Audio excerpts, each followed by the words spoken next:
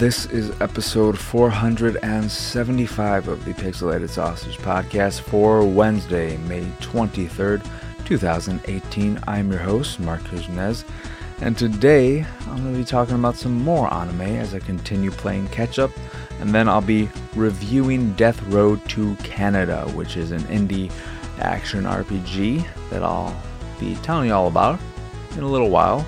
But you may remember it because it was delayed from its original release, a month or so ago, when the tragic events in Toronto happened. Because the title, I don't think the content is as much the reason for the delay as is the title. Death Road to Canada and what happened in Canada. Not a great title, given the events that happened. So I really respect, and I remember when I got the email saying, "Hey, we're delaying this. We're moving the embargo. Don't release your reviews or anything." So I had a podcast episode that I scrapped, and then I just kind of got turned around with other things coming out that I forgot to actually review it again, to re-record something. So finally getting around to that.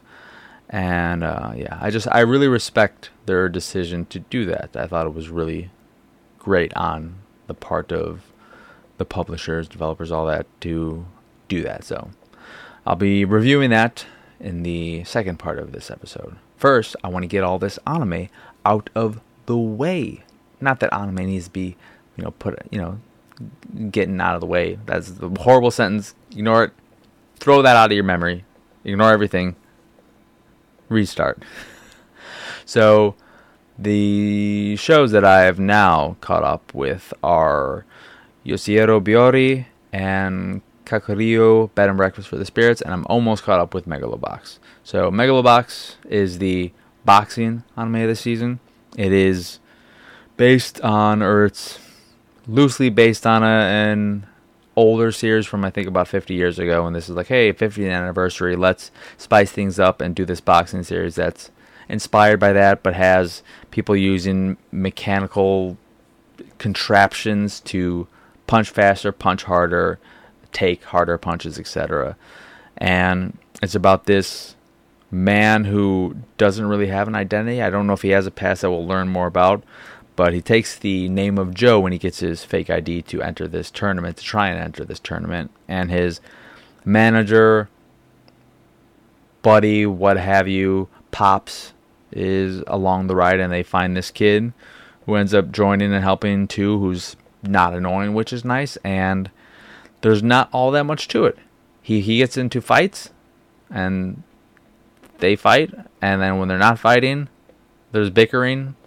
Nothing really grandiose is happening story-wise. There's some little bits of the last episode that I watched was not too bad, giving this whole backstory for Pops and this guy who he used to train, and it kept going back with flashbacks as to how they ended up apart and all that, and that was a really good episode. But yeah, it's nothing special. I thought it was going to be one of the standouts of the season, really grabbing me and just being something that I was excited to watch every week and be excited for the new release. But really, it's just something that I'm like, I enjoy watching this, but I'm not itching for a new episode. When I will be caught up, I'm not going to be, I can't wait for the next one, unless something crazy happens in the one or two that I still have to watch. So, yeah, maybe something crazy will happen. I don't know. And the art is still great. I love the art, but like I said in the review of the first episode, it's still weird that it's in a lower resolution, because the art is so nice, and I really wish it was a crisp 1080p. But whether it's a stylistic choice, an artistic decision, I don't know. But it's just weird that it's fuzzy and disappointing, given how great the art is and could look if it was really nice and sharp. Then moving on, Yoshiero Biori is the series about a tea and sweet shop run by a handful of handsome young men who are all handsome and cute in their own ways. Some are bigger, some are smaller, some are more muscular, Some are just, some have glasses. Some have red hair. Some, I don't think anyone have any kind of facial hair. Some have short hair. Some have slightly longer hair. Whatever. It is a really nice slice of life show. I love slice of life. It's my favorite genre in anime. But slice of life mixed with sci-fi or fantasy, what have you. I like it all. But I do like slice of life I like it a lot.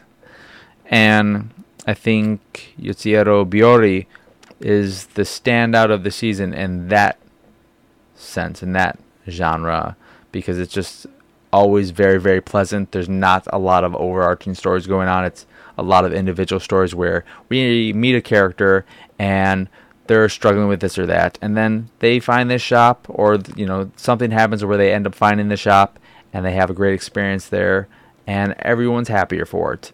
The people working there and the people who are going there to get their sweets and drinks on. Everyone ends up getting something out of the experience, and everyone's life is better, and it's all nice and sweet.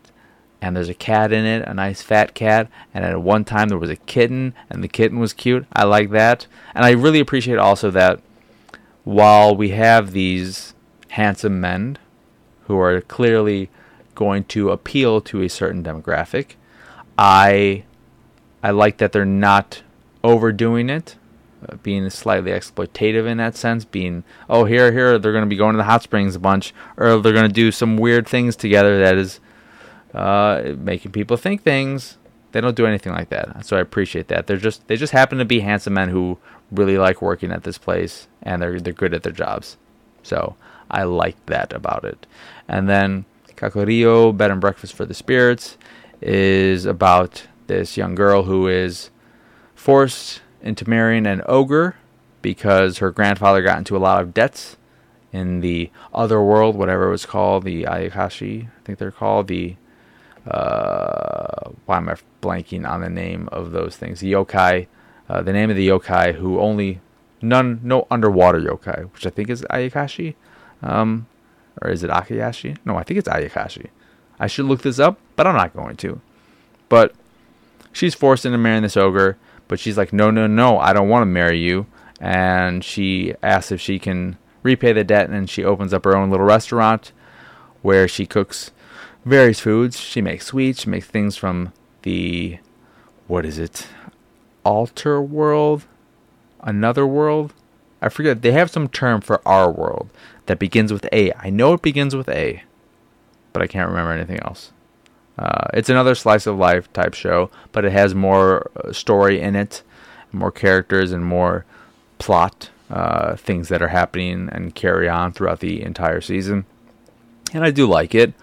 I think, it's clear that she does like the ogre, but she still doesn't want to marry him, and I understand why. Who wants to be forced to do anything? She likes him. Maybe she would want to marry him if she continued to get to know him, and she's just like, hey, I actually like you. I don't want to be forced to marry you because of this stupid debt thing, though. I want it to be my decision. Everyone wants that.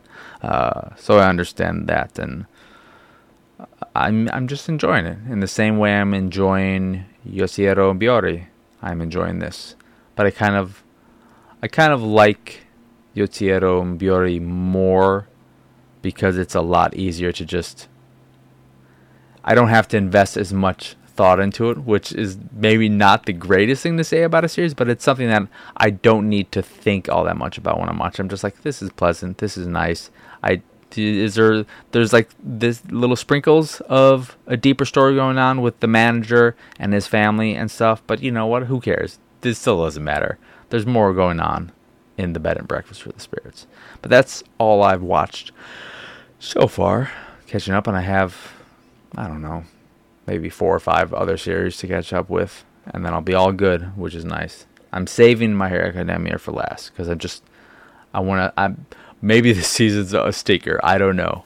But after the wonderful second season, which blew me away after being kind of lukewarm on the first season, I enjoyed it after just thinking about it. It was kind of a slow start, and then I liked it more as it ended, but the second season was fantastic.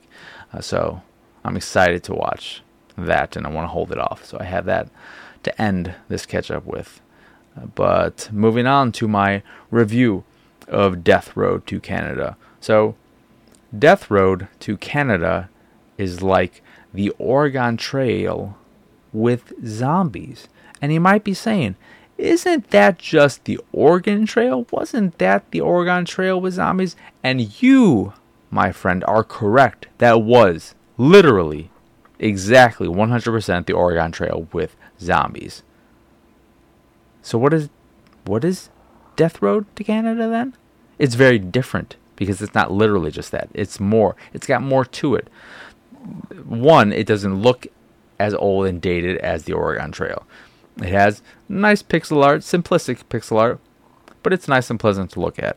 I'm playing on Xbox One. It's also available on PlayStation 4, PC. They're working on a Switch version that I don't think is out yet, but it could already be out. Not sure about that. But I'm playing on Xbox One. And the way it works is that when you start the game, the main game mode, which is all I've really played at this point. I mean, there are slight variations, but really what you're there for is the Death Road to Canada. And when you start with two characters, your leader and a buddy. You can choose not to take a buddy if you want to make it not exactly more difficult, because then you're not going to be eating as much food and stuff like that. But you can just get it randomized. You can have random people. My stomach's making weird sounds too. Don't know if it's audible in the mic, but if it is, have fun with that. I don't know what's going on with it, but it's a thing that's not related to the game.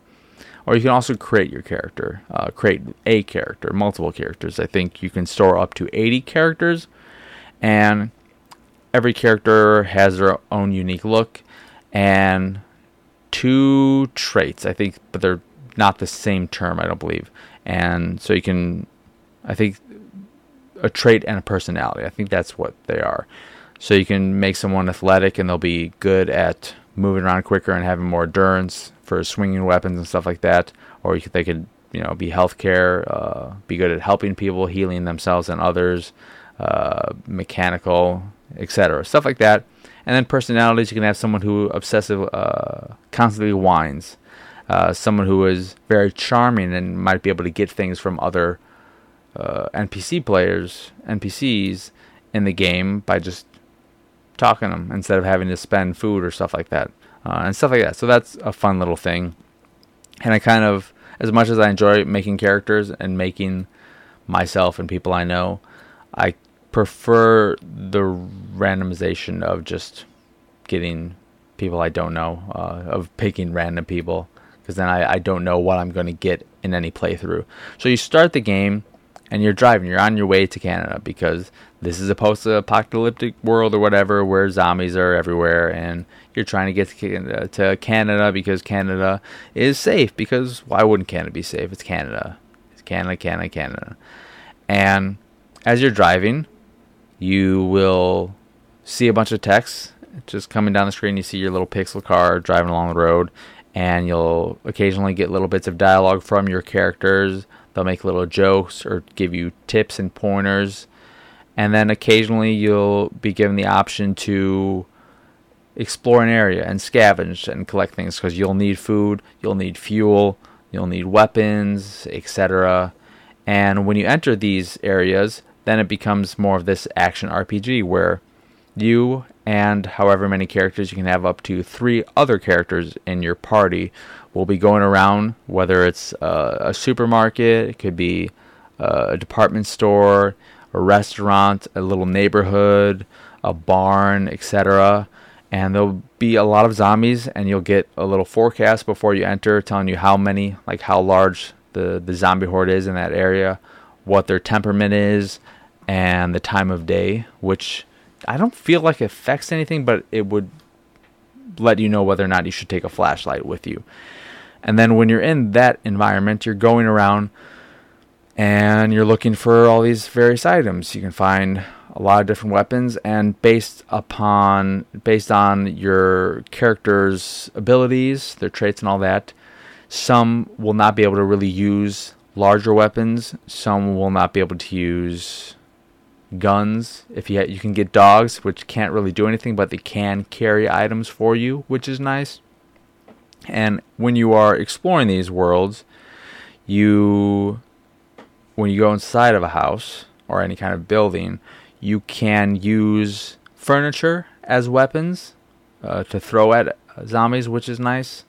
And when you enter a room, if you close the door, it will prevent zombies from getting in for a period of time. They will eventually be able to break down the door, but it does give you that buffer.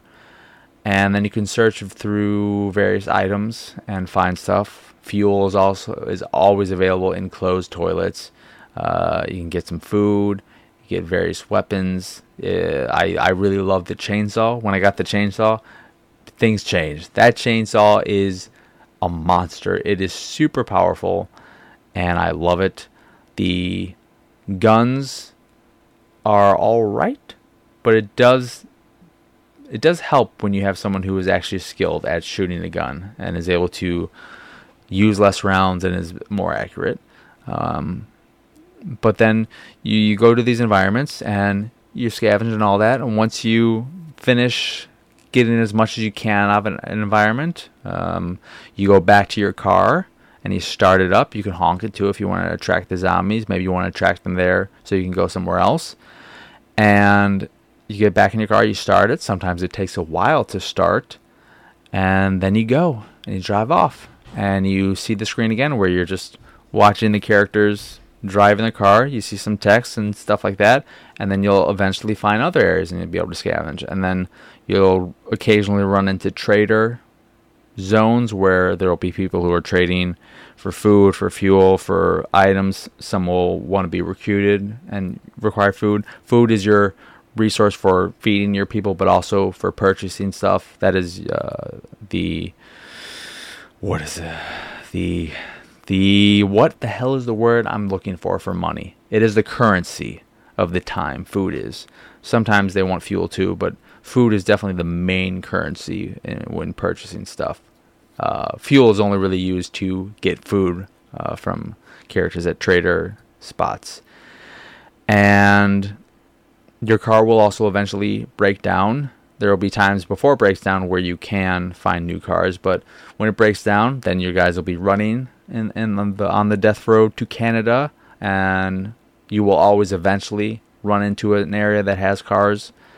But it also benefits you in different ways to pick a car, a certain kind of car. You can get an SUV, which will be able to take a lot more damage, but it uses much more fuel. There are hybrid cars, there are small compact cars, mid-sized cars, etc. So choosing the kind of car you want is important. But the thing that I think is a bit frustrating with the cars, at least, is that I haven't run into any car that is incapable of carrying 4 people. So there aren't small cars that aren't capable, that are quick and don't use a lot of fuel, but that limit your party size to 2, which I think would be nice.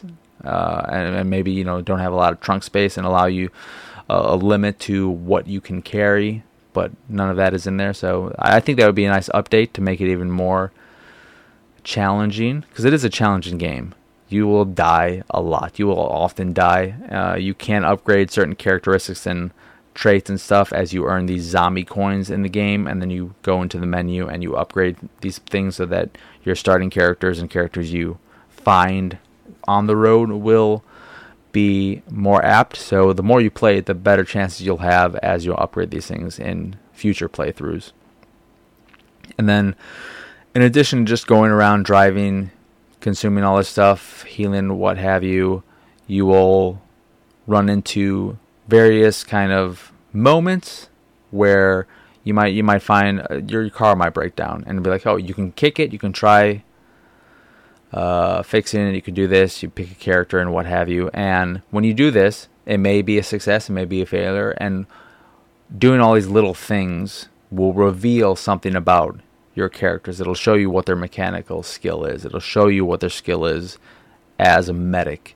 It'll show you what there'll be moments where you have to do something and where you're at like a camp and you want someone to stay up because there's a horde close by, and if they fall asleep, you'll learn that their loyalty is very, very low, that they're not very loyal. They might run off with your car and most of your, or half of your stuff, and you'll realize that their loyalty was really low. You'll learn about their composure. You'll be able to improve people's composure by doing things. And there's a lot of management in that sense going on. And then there are also these sieges, which are things that you can't avoid. When you run into these areas that allow you to scavenge, you'll be like, okay, this place is a bit more dangerous, but you might be able to find stuff here. Or you could also go here, or you could just keep driving. It'll use this much fuel, but you don't need to stop and potentially put yourself at danger.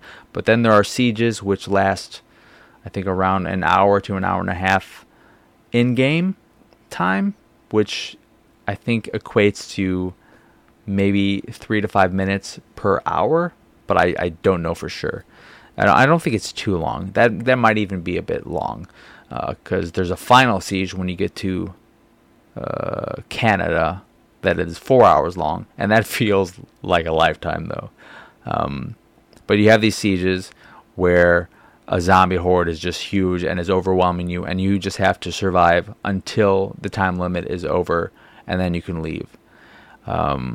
And those are hectic. Those are crazy. Those are where you really need to have some kind of super strong weapon, whether it is a shotgun or a chainsaw. Chainsaws are great in those situations. Shotguns are great. Even a pistol's all right, but if you only have basic melee weapons, it's not going to be good because you're confined to a very small location, and zombies will just keep coming in. They'll either fall from the sky, I think, sometimes, or they'll come up from the ground every 15 or so seconds.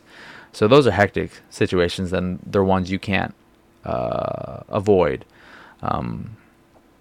But I really, really like it. It's the kind of game I like, reminiscent of something. I mean, it's roguelike-ish in that sense, and reminiscent of The Flame and the Flood almost, but, you know, with this whole zombie theme and not going down a river. But I like these games that are playing with the Oregon Trail format and giving you more to do, giving you more agency, putting more of the control in your hands and not just having it be like, oh, here's a roll of the die.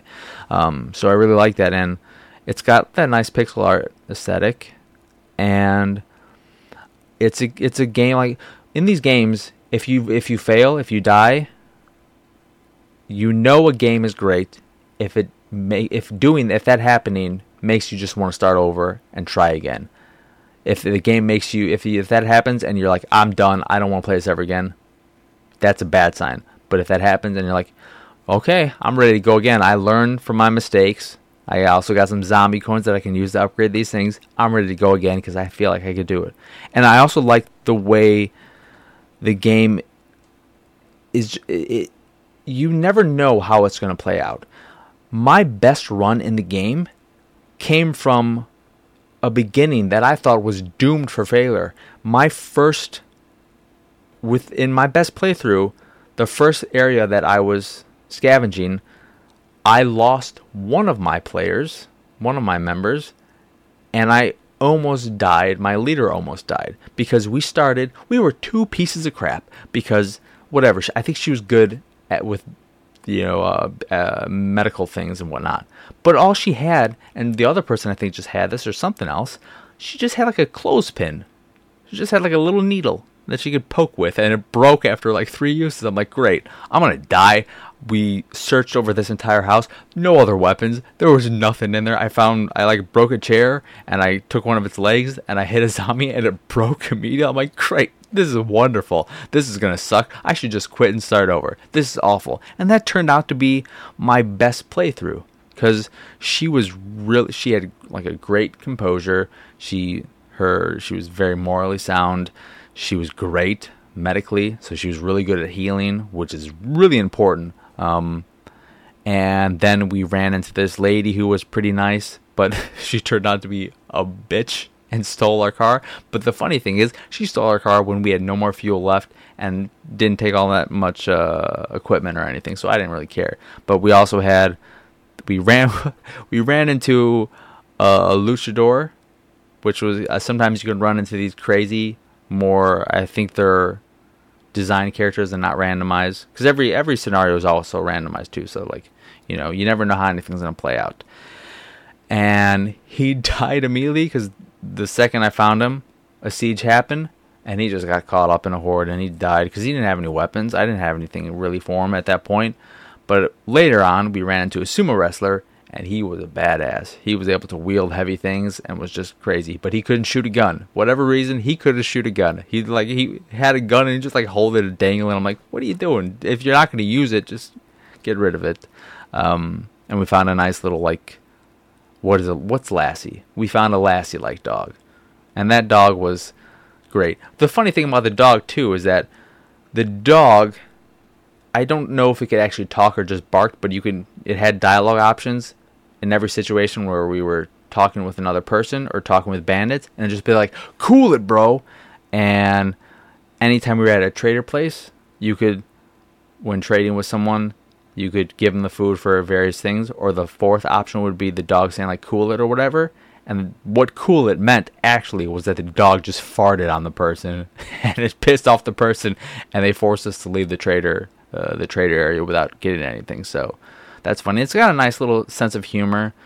I feel like every playthrough at some point some character says, thanks Obama for doing this. There's some line where it just blames Obama in a cheeky way. I don't think they actually hate Obama or anything. I think it's just making fun of Obama. I don't know.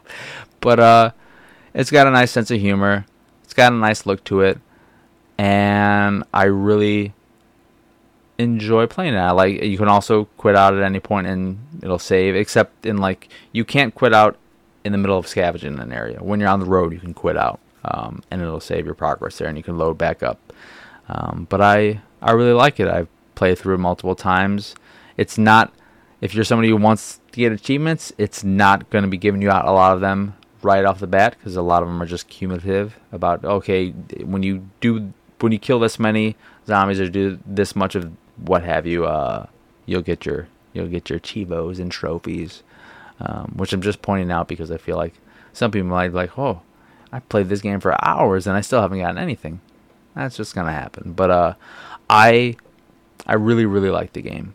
It's a nice surprise, and yeah, I highly, highly recommend. I'm not sure how much it costs, but regardless, I think it's worth it. Unless it's $60, which is of course not, but in that indie price range, I think it's definitely worth checking out. Especially if you listen to this and you like, oh, that sounds like my kind of thing. Of course, if you're somebody who likes the Oregon Trail structure, and you want something where you get more actual player choice and the ability to do things yourself, and especially if you play the Flame and the Flood, which is fantastic if you haven't. That game is amazing. It is on Switch. Came out a while ago at this point, but I adore that game so much. I love the look of that game too. Not to talk about that game, but yeah, if you play that and really enjoyed it, this is also great. And in this one, there's more randomization in it all, and you can get parties, which is nice. And the funny thing about it too is that a lot of the people, it is rare to find people who are actually loyal, nice human beings in the game and who are actually capable at doing things. So you just have to accept that, you're going to be doing things, and probably a lot, if not all of your members, including yourself, are just inept pieces of garbage. But, it's the end of the world. If anyone's going to survive, it's going to be all the garbage people. Isn't that true? I don't know. I'm sure I'd die right away. But am I a garbage person? I think I'm a garbage person who would also just die with the garbage. But yeah, Death Road to Canada on PC, PS4, Xbox One, coming to Switch if not already available. So definitely check that out. And that will do it for today's episode of the Pixelated Sausage Podcast. Once again, I'm your host, Marcus Nez. Y'all can find me on Twitter, Instagram, Xbox Live Minimalist, Steam, Twitch, and all the usual places at PX Sausage. On PSN, I am the Kush3. The site is, of course, pixelatedsausage.com, where you can find this podcast and the Pixelated Paranormal Podcast, which are also available on podcast services around the world, like Stitcher Radio, Apple Podcasts, and the Google Play Store. And you can also find this podcast on youtube.com/pixelatedsausage, where you can also find other videos like my God of War playthrough, which is up to part 9, and other videos of dumb, stupid crap, whatever. And also on the site, Pixelated Sausage, you can find the art I do or you can just go over to pxsart.com, which will send you directly to where you can check it all. And if you'd like to support the site in general and everything we do, please go over to patreon.com/pxs and chip in $1 or $2 that way. It doesn't have to be much. Just do $1. Whatever. I just like to see it. It's like, oh, someone cares enough to spend $1 a month on this crap. I feel like I put enough content and crap out there that $1 is not that much to ask. It's not gonna make me able to quit my day job, but it just makes me feel good inside. Don't you want to make me feel good inside? All right, that'll do it.